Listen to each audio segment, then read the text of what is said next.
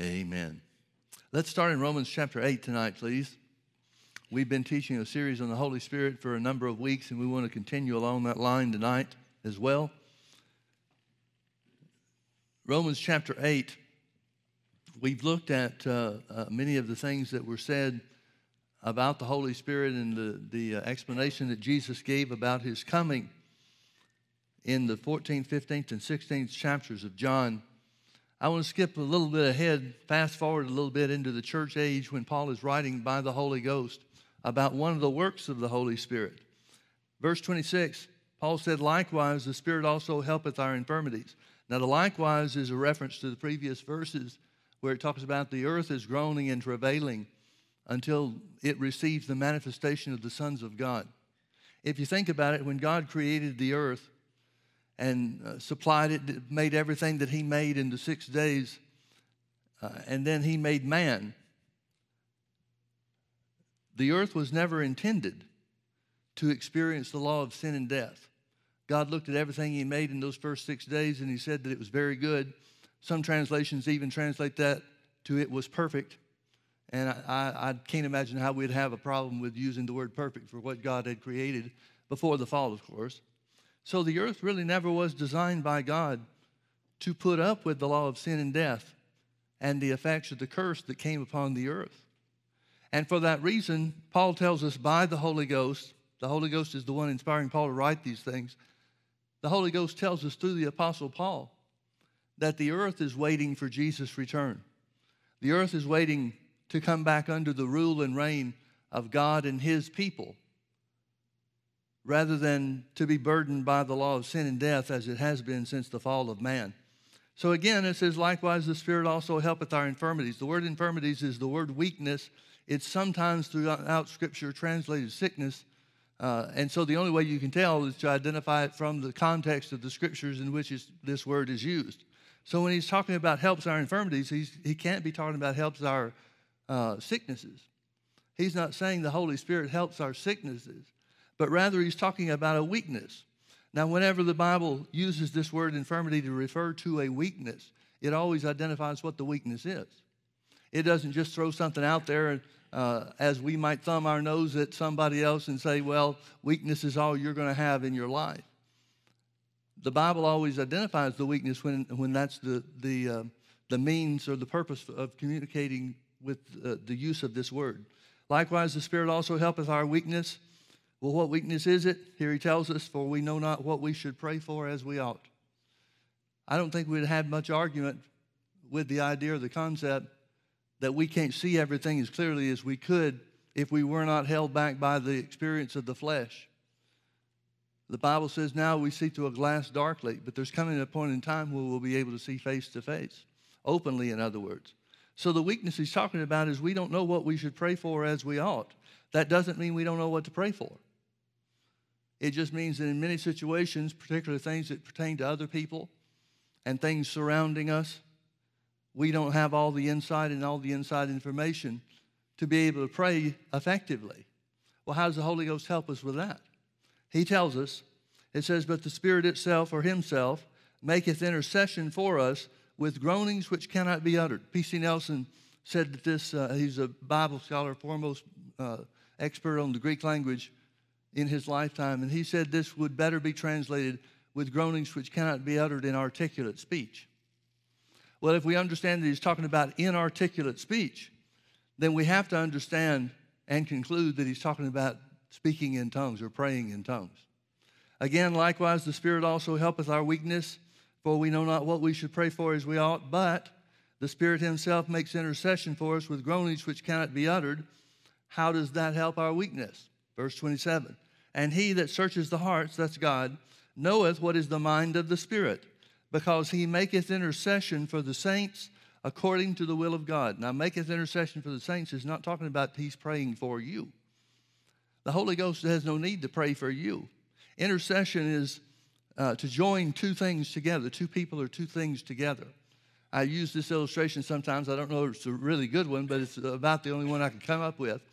If I know somebody that you don't know and you want to meet them or I want to introduce them to you, I am the interceder or the one who intercedes between you and the person you want to meet. It's just somebody that joins two things together. Well, intercession can't ever be used to talk about a believer, because there is no separation for any believer from God. So he's not talking about the Holy Spirit praying for us. A lot of times people get the idea, take the scripture where it says Jesus ever liveth to make intercession for the saints seated at the right hand of God the Father. Well, Jesus isn't praying.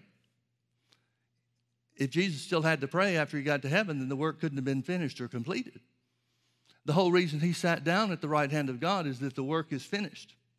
Well, if he's not sitting at the right hand of God and praying for us, then what intercession is there?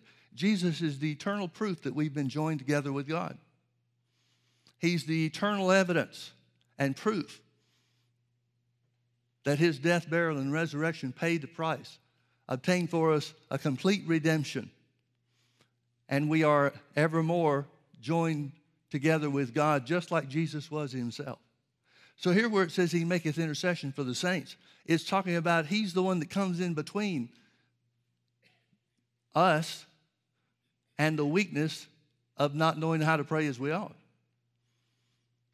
He's filling the gap, in other words, which is another definition for the word intercession. So he maketh intercession for the saints according to the will of God, and we know that all things work together for good to them that love God, to them who are called according to his purpose. That's after we pray in the Holy Ghost. That's after we give the Holy Spirit a chance to pray in other tongues, where our understanding is unfruitful, but it's a spiritual exercise or a spirit exercise where we're praying by the help of the Holy Spirit. Now, as I said, that doesn't mean that we don't know what to pray for. Turn with me over to 1 Timothy chapter 2. Here's some scriptures that the Bible identifies, Paul identifies, again, by the inspiration of the Holy Spirit, of what God wants us to pray. Verse 1, I exhort, therefore, that first of all, supplications, prayers, intercessions, and giving of thanks be made for all men. Now, supplications is claiming a right. It's going to God in prayer. It's a more earnest or forceful type of prayer. And the Holy Ghost can certainly give us utterance in other tongues to supplicate as well. But these are things, elements or parts of our prayer life that God wants us to include, or different ways that he wants us to pray. Notice intercessions is in there. We might supplicate for somebody else, for other Christians, and claim their rights and privileges for them. But when it comes to intercessions, the only way we'd be able to make intercession for somebody is if they were unsaved. Well, since he says for all men, then we know that he's talking about both the saved and the unsaved, and that's the reason why there are the different elements or different categories of prayer that make up a healthy prayer life. I exhort, therefore, that first of all, supplications, prayers, intercessions, and giving of thanks be made for all men. Now he's going to define who some of the all men are. For kings and for all that are in authority. When you well understand, folks, that kings or rulers of nations are oftentimes, maybe most often, not born again. They're people who are unsaved. So if we're going to pray for an unsaved ruler, then we're going to have to make intercession for them in some way or another. So we're supposed to pray for kings and for all that are in authority. Notice it's not for their sake, it's for our sake, that we might lead a quiet and peaceable life in all godliness and honesty. That we might lead a quiet and peaceable life in all godliness and honesty. Folks, one of the things that the Bible instructs us to do is pray for our nation, pray for the leaders of our nation and the leaders of other nations, other world leaders. We're supposed to do that so that it makes our lives calmer. It brings peace, the peace of God, to bear on our lives. He goes on to say, for this is good and acceptable in the sight of God our Savior, who will have all men to be saved and to come to the knowledge of the truth. Who will have all men to be saved and to come to the knowledge of the truth. So certainly a part of our prayers for them would be prayers for their eyes to be opened, or prayers for somebody to come across their path to share the good news of Jesus with them so that they would be born again. That doesn't make up the entirety of the prayer that we would pray for kings and others that are rulers. It wouldn't make up the entirety of what the Holy Ghost would give us to pray. But if we think about praying for people that are in charge, people that are leaders of nations or our president or our congressman or whatever, we don't know what's going on in their lives. We may have access to a news report about some special circumstance or some special thing that's going on, but we would have no way to know any further in their, about the things that are taking place in their lives. We certainly wouldn't know the things that are in their hearts. We might see their actions and judge by their actions whether they're doing godly or ungodly things. But we would have no way to know what's going on behind the scenes. Thank God for the help of the Holy Ghost. He helps our weakness. He helps what we don't know by giving us utterance in other tongues to pray the perfect will of the Father. Now, when it comes to praying for kings and praying for our nation and the leaders of our nation, and again, it's not just our nations. We're not obligated just to pray for our own nation and let somebody else take care of the others. We can pray for anybody as the Holy Ghost gives us utterance. But when we talk about that, obviously we're talking about governments. And one of the things that the devil, and I firmly believe this is one reason why so many Christians fall short of God's command in disrespect. Notice a couple of things about it. It says, first of all. Well, what does first of all mean? That would have to mean before we pray about anything else.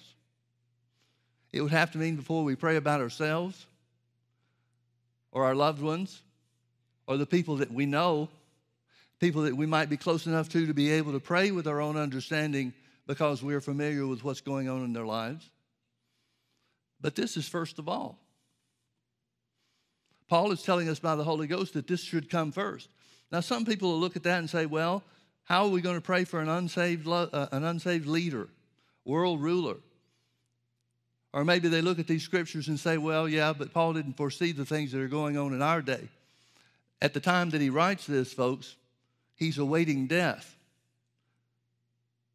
from the emperor of Rome, Nero.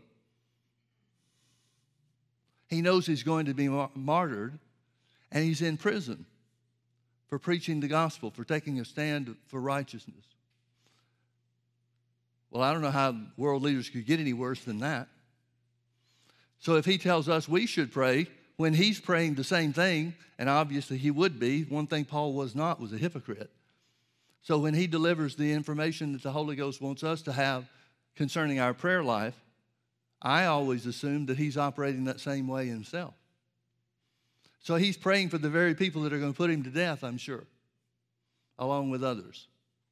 But one of the things that I think causes people to draw back from this, from operating this way, is that when Jesus was tempted by the devil in the wilderness after 40 days of fasting, one of the temptations, the second of the three temptations according to Luke chapter 4, is that Satan took him up into the mountains and showed him all the kingdoms of the world in a moment of time.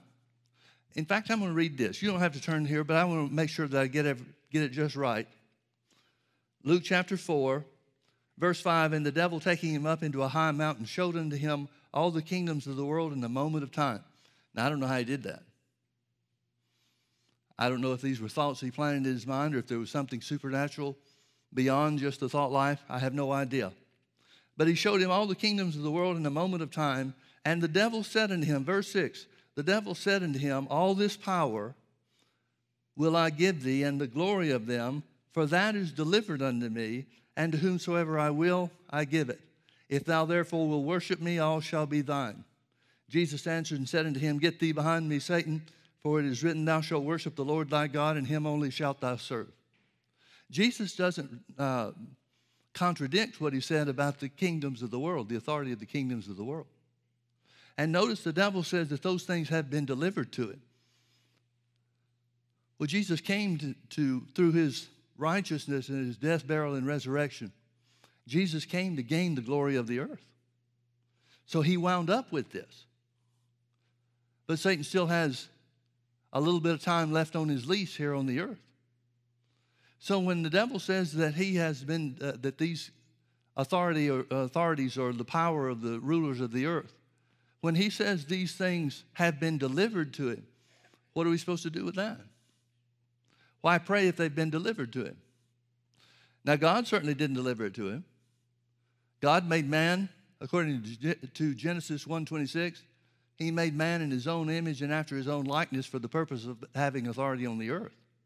Well, having authority on the earth would include having the authority of the kingdoms of the earth that arose after man was first placed here. So God intended for man to have authority on the earth. He still does. God never changes. If that was ever God's plan, and the Bible's real clear on the fact that it was, then he never changes. But we can readily see that the devil is exercising a great deal of his power and a great deal of the authority that he has by man's fall. The law of sin and death overcoming the earth and taking hold of mankind. He's talking about, or the Bible is clearly showing us, that the devil's exercising a lot of his authority through governments. Through governments. Now let's prove this out. Turn with me back to Ezekiel chapter 28.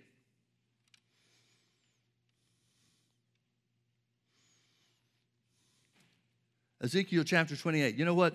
I'm going to read another scripture while you're turning back to Ezekiel.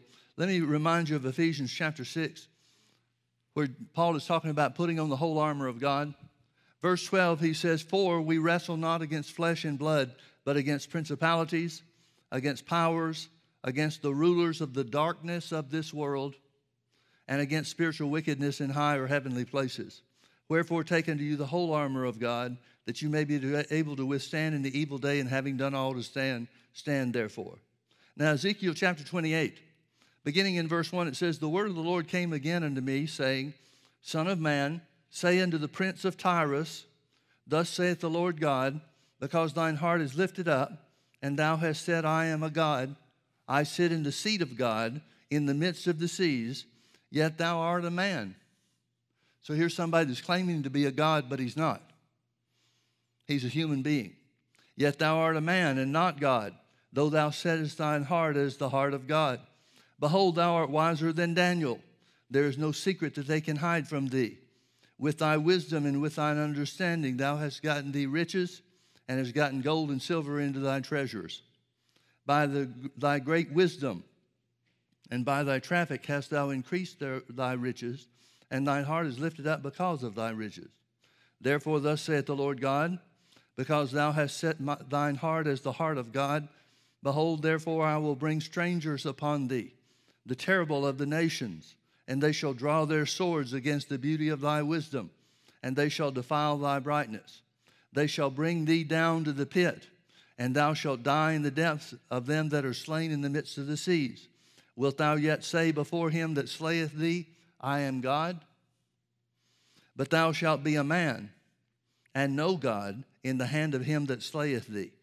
Thou shalt die the deaths of the uncircumcised by the hand of strangers, for I have spoken it, saith the Lord God." Now this guy, whoever he is, this king of Tyrus, this guy's got pretty much everything going on and going together. He has great wisdom. He's wiser than Daniel. He has wisdom where the things of the earth is concerned, and so he's made himself very rich. He's heading or exercising authority over trafficking. Now, the trafficking is a better word for that might be merchandising today. It's talking about economic structure and economic system and so forth. And all of this has caused this man to be lifted up, and he is a man, he's a natural human ruler, has caused him to be lifted up, and God's saying that his destruction is just around the corner. But now let's keep reading. We found out about this king of Tyrus, but let's see something else Ezekiel prophesies. Verse 11. "Moreover, the word of the Lord came unto me, saying, Son of man, take up a lamentation upon the king of Tyrus, and say unto him, Thou art the Lord God, thou sealest up the sum, full of wisdom and perfect in beauty." Now the other guy was the prince of Tyrus. In verse 2, "Son of man, say unto the prince of Tyrus." This other guy is a king. Now who's greater, a king or a prince? Obviously the king is. So this is somebody else that he's prophesying to or unto. "Son of man, take up a lamentation upon the king of Tyrus, and say unto him, Thus saith the Lord God, Thou sealest up the sum, full of wisdom and perfect in beauty. Thou hast been in Eden, the garden of God. Every precious stone was thy covering, the sardius, topaz, and the diamond, the beryl, the onyx, and the jasper, the sapphire, the emerald, and the carbuncle, and gold. The workmanship of thy tabrets and of thy pipes was prepared in thee in the day that thou was created. I want you to notice something, folks. He's a created being. He's not somebody that's born into the earth like man, like mankind.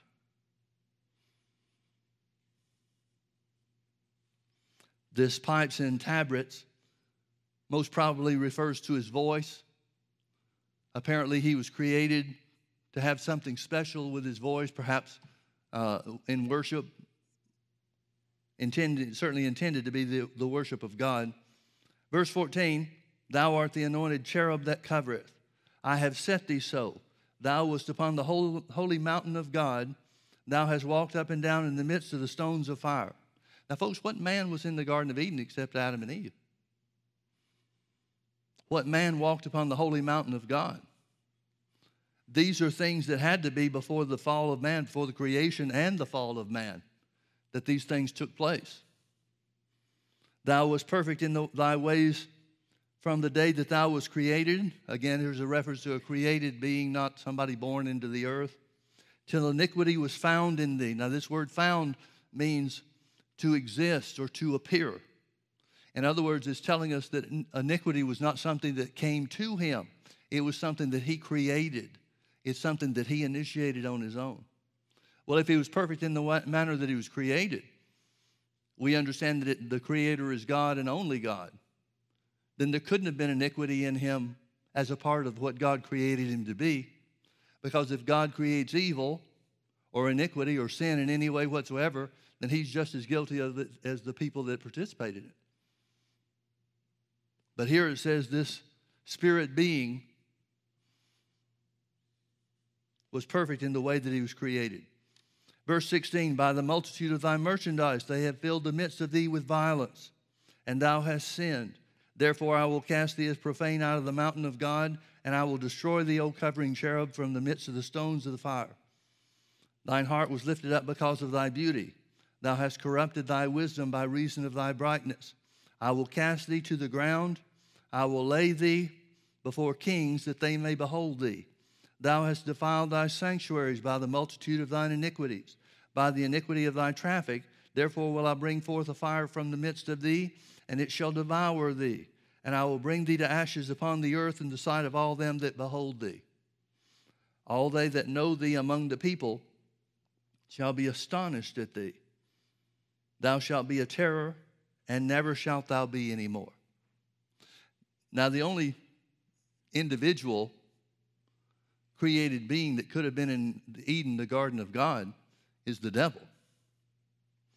The only one that could have walked on the holy mountain of God was the devil. So here it's saying the prince of Tyrus is a man. He's claiming to be a god, but he's not. He's a human being. But there's somebody higher, according to this text. There's somebody higher than the one that's ruling the physical kingdom of Tyre. And who is that? Well, obviously it's the devil. Obviously it's the one that was created to be the anointed cherub. Apparently the devil had some position, maybe even a position similar to the archangel the archangel Michael, maybe Gabriel as well. We don't know too much about the angels, but we do know some that are of the highest rank. And so this has to be the devil. Now notice the similarities between how the king of Tyre, the man that's ruling the nation of Tyre, and the things that the scripture says about the devil, about the brightness and the wisdom and the merchandise of thy traffic and the riches that came as a result of the wisdom that he operated in here on the earth.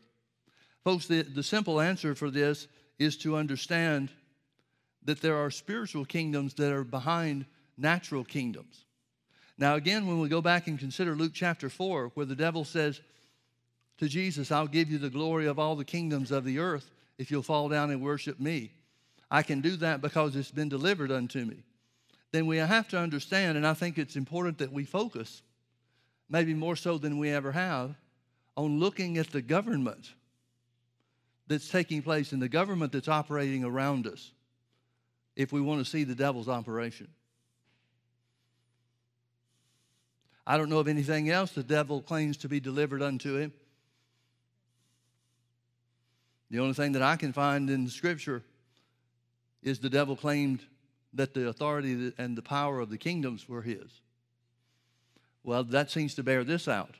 That seems to agree with what we just read over in Ephesians chapter 6 and verse 12. We wrestle not against flesh and blood, but against principalities and powers. These have to be ranks of evil spirits, the operation of evil spirits. We wrestle against principalities and powers. The third one is interesting, rulers of the darkness of this world. There apparently is a class of evil spirits that are working behind the scenes, hidden to the natural eye, hidden from this physical realm, who rule over the darkness of this world. Jesus said the whole world lieth in darkness. Well, that's true, with the exception of those of us that have made Jesus the Lord of our lives, because now the Bible says, because of the righteousness that we've received of him, the Bible says that we're the light of the world, just as he was the light of the world. But outside of the church, those who are born again, everything is in darkness. Everything is in spiritual darkness. Man's eyes are closed to much of what's going on around them, much of the way that this earth is operating, much of the way that the law of sin and death influences and pushes and controls mankind. There's another class of evil spirit that we see over in Ephesians 6:12 too, not just principalities and powers, not just the rulers of the darkness of this world, but also spiritual wickedness in heavenly or high places. Well, that could refer to the spirit realm, the evil side of the spirit realm, where governments are concerned as well. Now look with me over to Daniel chapter 10. Let's see another example of this. Daniel chapter 10, beginning in verse 1.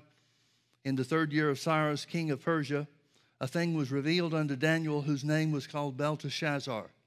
And the thing was true, but the time appointed was long, and he understood the thing and had an understanding of the vision. Folks, that simply means that through Jeremiah's prophecy, Daniel came to understand that they were going to be captive for 70 years, taken captive first by Babylon and then overcome by the Persians and the Greeks after that. But he understood from Jeremiah's prophecy that it was 70 years of bondage that they were in, and after 70 years they would come forth and be let go. Well, he knew that the calendar showed that those 70 years are just about up.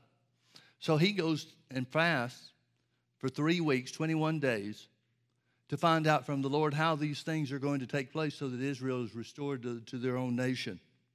In those days I, Daniel, was in mourning 3 full weeks, and I ate no pleasant bread, neither came flesh nor wine in my mouth. Neither did I anoint myself at all till 3 whole weeks were fulfilled. And in the 24th day of the 1st month, as I was by the side of the river, the great river Hiddekel, then I lifted up mine eyes and looked, and behold, there was a certain man clothed in linen, whose loins were girded with fine gold of Ophaz. His body also was like beryl, and his face as the appearance of lightning, and his eyes were as lamps of fire, and his arms and his feet were like in color to polished brass, and the voice of his words like the voice of a multitude. Obviously, he's seeing a spirit. Obviously, he sees and will be speaking to an angel of God. And I, Daniel, alone saw the vision, for the men that were with me saw not the vision, but a great quaking fell upon them, so that they fled to hide themselves. Therefore I was left alone and saw this great vision, and there remained no strength in me, for my comeliness was turned in me into corruption, and I retained no strength. Yet heard I the voice of his words, and when I heard the voice of his words, then I was in a deep sleep on my face, and my face toward the ground. And behold, a hand touched me, which set me up on my knees and upon the palms of my hands. Now, folks, we a lot of times see people fall under the power of God when they're being ministered to. But when and a lot of people don't understand what that's about. But wait till God starts setting them back up again. Just like they did here with Daniel. And he said unto me, O Daniel, a man greatly beloved, understand the words that I speak unto thee, and stand upright, for unto thee am I now sent. And when he had spoken this word unto me, I stood trembling. Then said he unto me, Fear not, Daniel, for from the first day that thou didst set thine heart to understand, and to chasten thyself before the Lord. The chastening is the fasting that he was doing. Thy words were heard, and I am come for thy words. Now, folks, I want you to get something here. Daniel, this angel was sent to Daniel the first day that he set himself to seek the answer that he needed from God. A lot of times we look at things and the answer to our prayers are delayed.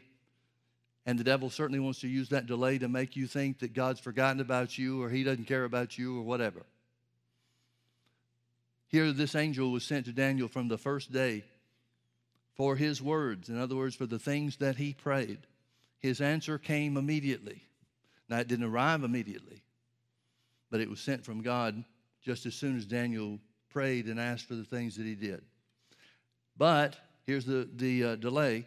But the prince of the kingdom of Persia withstood me 21 days. The prince of the kingdom of Persia withstood me 21 days. Now, who's this prince of Persia? He can't be a physical human being. We just read that in the early reign of Cyrus, the king of Persia, he's the natural ruler, the natural authority over the kingdom of Persia. But here this is talking about a spiritual influence, evil spirits working behind the scenes. See, folks, there's so many things, and really this is true in everything. Man has authority on the earth, and he can exercise authority against the devil or contrary to the devil anytime and every time he wants to. But it's through deception that the devil is able to influence mankind. It's the only tool he has. And so as long as he keeps man's eyes shut to what's really going on and where the road that he's taking really ends up at, then he's got pretty much a free rein.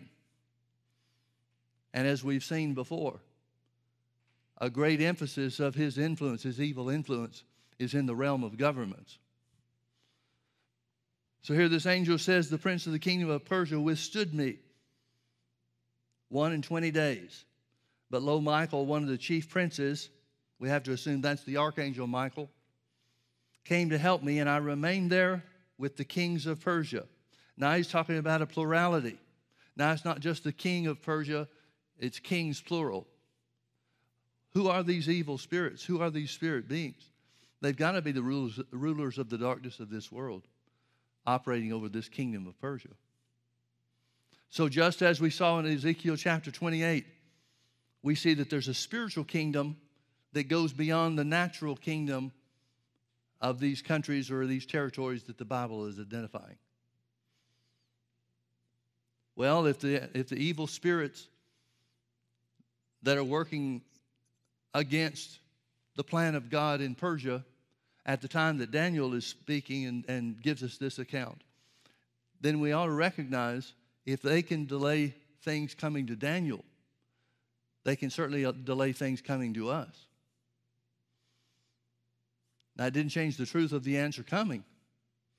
It didn't change God's willingness for Daniel to have the answers that he sought. But it sure messed up the timing, didn't it? So he says, now I am come to make thee understand what shall befall thy people in the latter days. For yet the vision is for many days. Folks, notice something. God's not holding back answers. He's not trying to keep mankind in the dark. God sent the answer the first time that Daniel spoke, the first thing he said in seeking the answers that he needed. God's not holding back.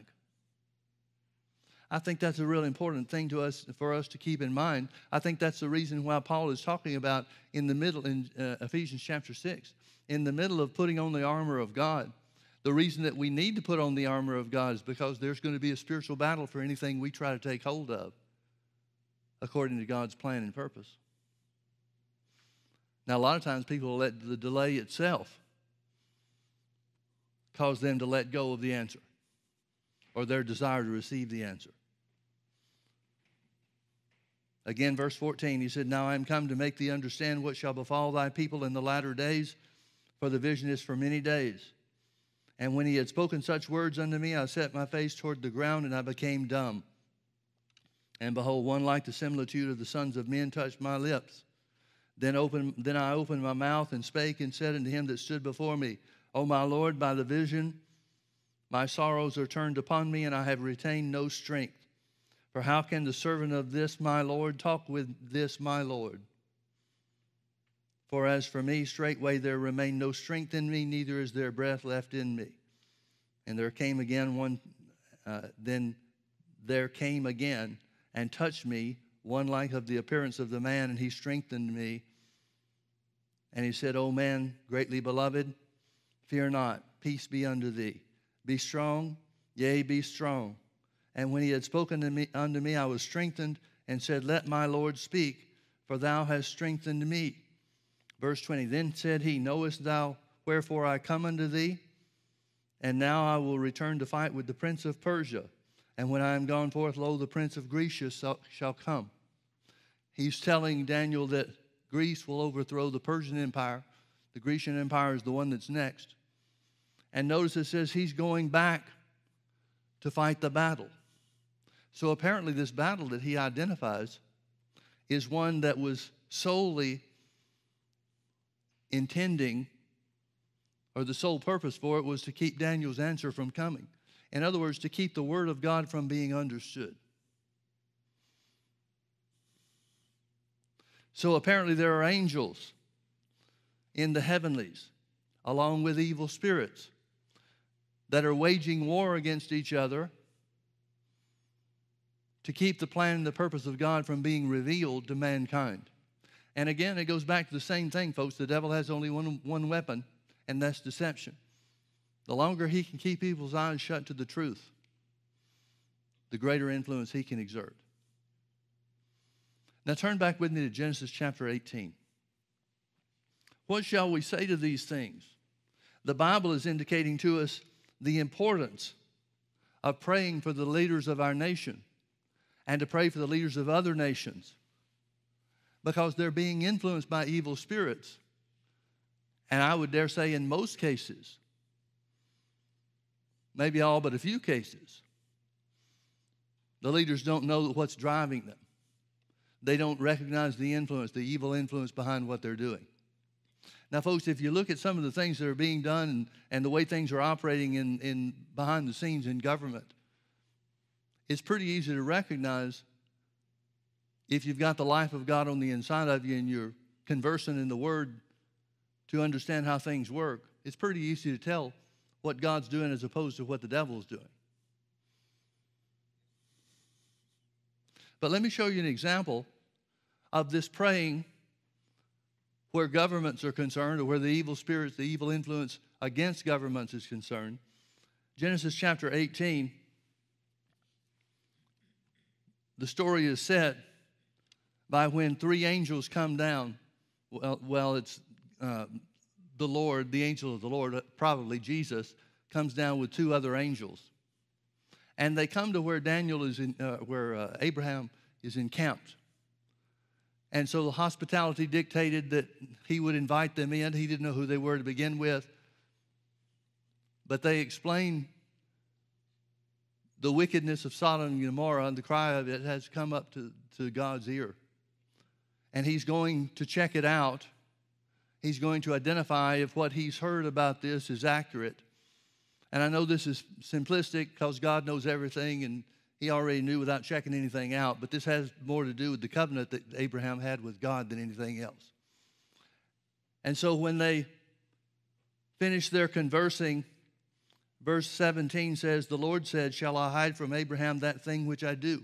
In other words, he's saying, how can I destroy the cities of Sodom and Gomorrah and not clue Abraham in? He's my covenant partner. Now, folks, think about that for a minute. The Bible talks about Christ has redeemed us from the curse of the law, being made a curse for us. That's Genesis 3:13. Verse 14 says that, or so that the blessing of Abraham might come on the Gentiles through faith, and that we might receive the promise of the Spirit. So anything we see that Abraham had as a part of the covenant relationship he had with God, we have that too. If we apply the first thing that we've seen here regarding the actions of the Lord, he said, shall I hide from Abraham that thing which I do? If he wouldn't hide from Abraham the things that were going to happen regarding the fate of the cities where Abraham was located. Why would we expect that he would hide what he's going to do concerning countries and so forth where we are? Abraham had a right to know. According to what God said, Abraham had a right to know. Well, then so does the church.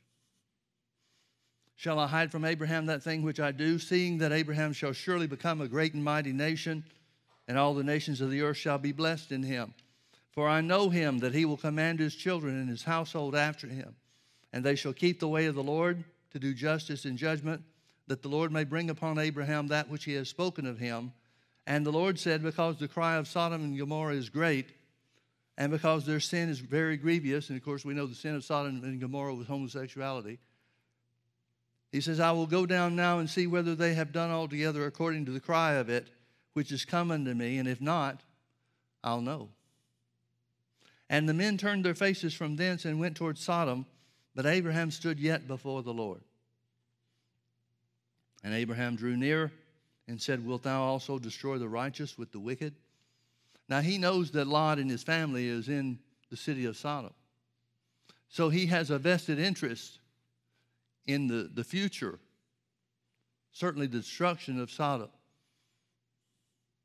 He doesn't want his nephew, Lot, and his family to be destroyed along with the city. So he says, wilt thou also destroy the righteous with the wicked? Peradventure there be 50 righteous within the city. Wilt thou also destroy and not spare the place for the 50 righteous that are therein?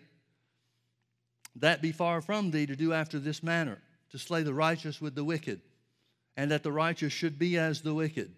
That be far from thee. Shall not the judge of all the earth do right? Folks, that's speaking pretty bold to God. And the Lord said, because you've opened your mouth, the judgment of Sodom and Gomorrah will fall on you too. Not quite. And the Lord said, if I find in Sodom 50 righteous within the city, then I will spare all the place for their sakes. Abraham answered and said, behold, now I have taken upon me to speak unto the Lord, which am but dust and ashes. Peradventure there shall lack 5 of the 50 righteous. Wilt thou destroy all the city for lack of 5? And he said, if I find there 40 and 5, I will not destroy it. And he spake unto him yet again and said, peradventure there shall be 40 found there. And he said, I'll not do it for 40's sake. And he said unto him, oh, let not the Lord be angry, and I will speak. Peradventure there shall be 30 found there. And he said, I'll not do it if I find 30. And he said, behold, now I have taken upon me to speak unto the Lord. Peradventure there shall be 20 found there. And he said, I will not destroy it for 20's sake. And he said, oh, let not the Lord be angry, and I will yet speak once, but this once. Peradventure 10 shall be found there. And he said, I'll not destroy it for 10's sake. And the Lord went his way, and as soon as he had left communing with Abraham, and Abraham returned unto his place. Now, folks, the sin of Sodom and Gomorrah was certainly equal to or greater than anything we've witnessed in our day. I know we see things taking place with the homosexual agenda. We see things regarding abortion and the murder of innocent children. And by the way, abortion is murder for this reason. Murder is identified as the shedding of innocent blood.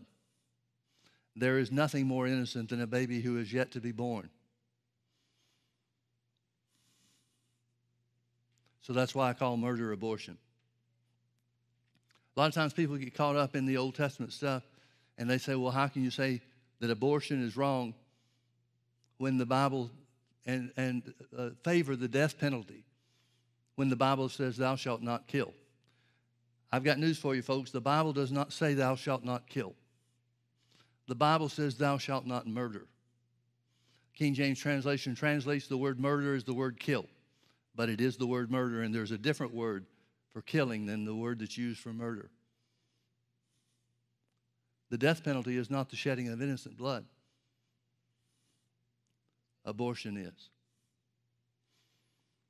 Now notice what Abraham did. Abraham understood that he had a relationship with God that enabled him to have a say in what took place in the earth. Now, Abraham had no dealings with Sodom. He had no dealings with Gomorrah. We have no record whatsoever that he was ever anywhere closer to these cities than in this place that we have record of in Genesis 18. What's it to him? Well, he's got relatives there. Like I said, he had Lot in his family. I'm well satisfied that Abraham must have thought about Lot and his family and thought, well, just adding 1 or 2 more people and we've got 10. So there was no reason for him to go further than asking the Lord, if you find 10 righteous there, will you save or spare the city? He probably thought he had done all that was necessary to spare the city for the sake of his kin, his nephew, and his family. Well, we know the story. There was nobody outside of Lot's family that was considered righteous in any measure whatsoever, not even the ones that had married into his family and married his daughters. But even at that, even at him whittling things down to 10, which was still too big a number to find in the wicked city of Sodom, the angels didn't bring judgment down on the city until they got Lot out. Now, folks, think about this. If we put these things together, we recognize how the dual kingdom setup works. If we recognize that evil spirits are influencing world leaders behind the scenes and advisors, not just the people in the highest position, but the people that influence them. When we recognize that the enemy, the devil, is working behind the scenes in such a way, then no wonder the Holy Ghost told us to pray for those leaders and those who influence them. I know a lot of people go into try to praying for things like that and they feel so small and so insignificant. But folks, look at what Abraham did with the city of Sodom. One of the things that intrigues me is that the Bible tells us, and the letters that were written 2,000 years ago tell us, that the Antichrist would come. But the Antichrist cannot appear until that which is holding him back is taken out of the way. Well, the only thing holding him back is the church. As disjointed, as disorganized, as weak as the church is in any and every level that we can identify, it's still greater than to allow just our presence here, not even praying about it, not even doing anything. The church is the power or greater power than the devil has to bring forth his greatest work.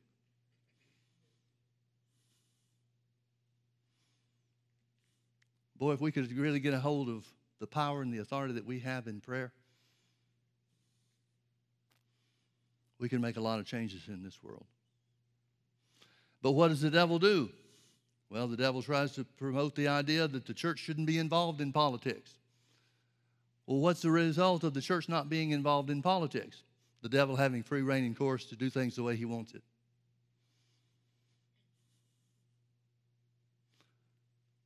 So you've got part of the church that's operating on the separation of church and state business. You've got another part of the church that thinks that we're too weak to really have an impact in prayer. And what's the point in praying anyway? And not only that, you've got the devil fighting against the reality, the truth of the baptism of the Holy Ghost, so that much of the church world doesn't even have the capacity to speak in other tongues and to pray according to the perfect will of the Father. And yet, the church is still great enough and powerful enough to bring about God's desired results, if we'll only take hold of it and do what we're supposed to do. Look at what Abraham did. Look at what Abraham changed, or at least what he intended to change, if there had only been a few more people. Now, Abraham could have very easily said, Lord, will you not spare the city for my nephew Lot's sake? What would God have answered to that? Well, he seems to be on a roll to accept what Abraham has to offer. I don't see any reason why we should assume that he wouldn't have accepted that too.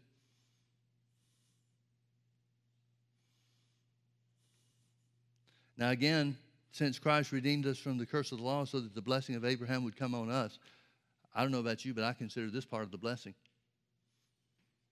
I consider the results and the actions that Abraham took in Genesis chapter 18 to be something that belongs to us and something that we should utilize? And if not, why not? What's changed? We've got a closer relationship with God than Abraham ever had, at least while he was here on the earth. Jesus prayed for the church, that the church would take a position. Of course, that position is in Christ, but it would create a relationship with God so that the world would see that God loved the church just like he loved Jesus. Now think about that for a minute, folks. It's not that we should be seen and known on the earth. We mean the church should be seen and known on the earth to be loved by God just like he loved Abraham, but to be loved by God just like he loves Jesus. That's a little higher level, don't you think? And the Bible simply tells us to access the power of God to pray by allowing the Holy Ghost to use us to bring about God's plan and purpose by speaking or praying in other tongues.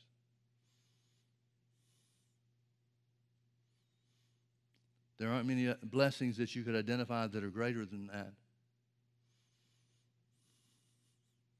Another thing that the Lord's been dealing with me about lately, there's two places in the Scripture where the Holy Ghost, one of the things Jesus said the Holy Ghost would do is that he would show us things to come. There are two places where Paul shows us things to come, 1 Timothy chapter 4 and 2 Timothy chapter 2, where it talks about the state of mankind, the condition of mankind at the end. If you look at those lists of that descriptive list of the things that he's talking about, men shall wax worse and worse, and these things shall result, they'll be lovers of their own selves, and so forth. When you look at that list, why should we not look first to the place where we know that Satan has the greatest authority to identify where we are on the last day situation, where we are as far as Jesus returning to the earth? If you look at governments, if you look at politics, if you look at the things that are going on in our own nation, and these are things that have just sprung up over the last 3 years. This country is a different place than it was 3 years ago. There are things about it that are better than they were 3 years ago. But when you look at some of the workings against the powers that have been duly elected and placed in office, it's pretty easy to see how the devil is working. I used to look at those lists in 1 Timothy and 2 Timothy, and I don't know why I got this idea. It's a dumb idea, but I never thought it through enough to see the truth. I just assumed that he was talking about this is how people in the church are going to be.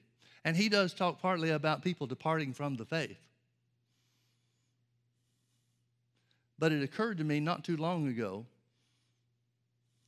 that if we're going to look at the signs that the Holy Spirit gave us in showing us, a part of the showing us things to come, shouldn't we look where in the place where the devil has the greatest authority?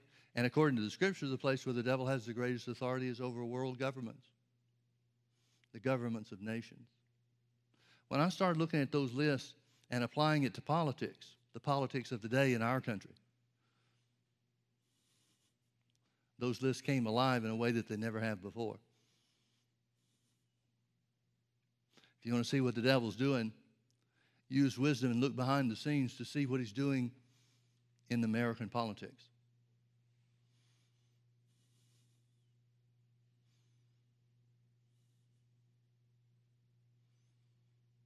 I think we ought to be like Abraham. I think we ought to be praying for the leaders of our nations to be strengthened with might to resist the evil influence around them, to resist the working of the devil, and to pray that they should be able to see clearly so that they can choose between good and evil. Now, we can't pray and make people do the right thing. We can't change somebody else's will. But we can pray that their eyes would be open so that they know whose influence they're under. whether it be God and righteousness or the devil and evil. Amen. Why don't we stand and pray just for a minute for our country, the leaders of our nation. Hallelujah. Father, we come to you in the name of Jesus, acting on what you told us to pray first for the kings and those that are in authority. We don't have a king, Father, but we do have a president. And so we pray for President Donald Trump.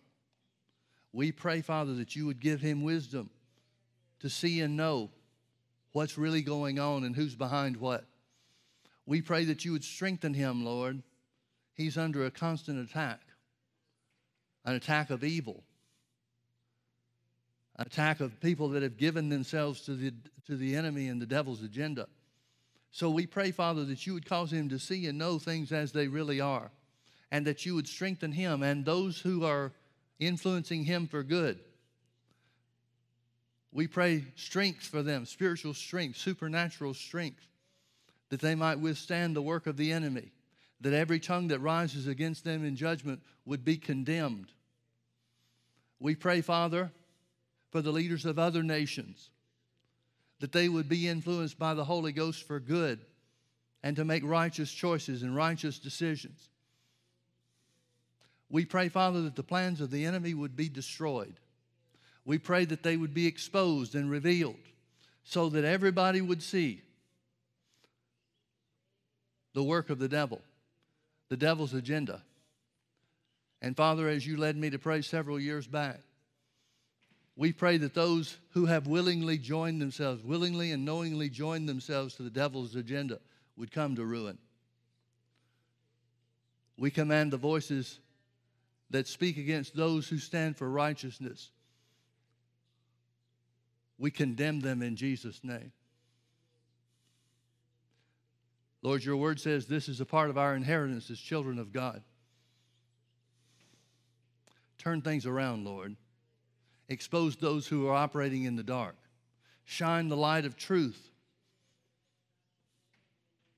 against those who would oppose the will of God being done. Lord, this country was founded on Christian principles. And no matter how many people want to operate against those Christian principles, we say that the foundation shall stand. We say that the foundation of Christian ethics and morals and truth, we say that it shall stand. Now, Holy Spirit, we give you free reign and course to help us pray. We're not going to take long, but we thank you in advance for utterance in other tongues to pray the perfect will of the Father.